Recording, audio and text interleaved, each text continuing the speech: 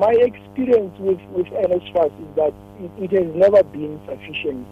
The problem with NSFAS is twofold based on my own observation.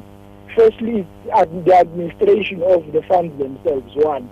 Two, the demand exceeds the supply. And you have a situation where resources are taken to former white institutions.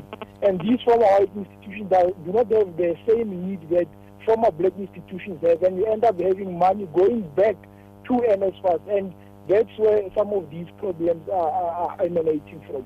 But the only way to solve this problem, based on my own thinking, is you need to free education. There is no way that NSFAS can be able to cater for all of these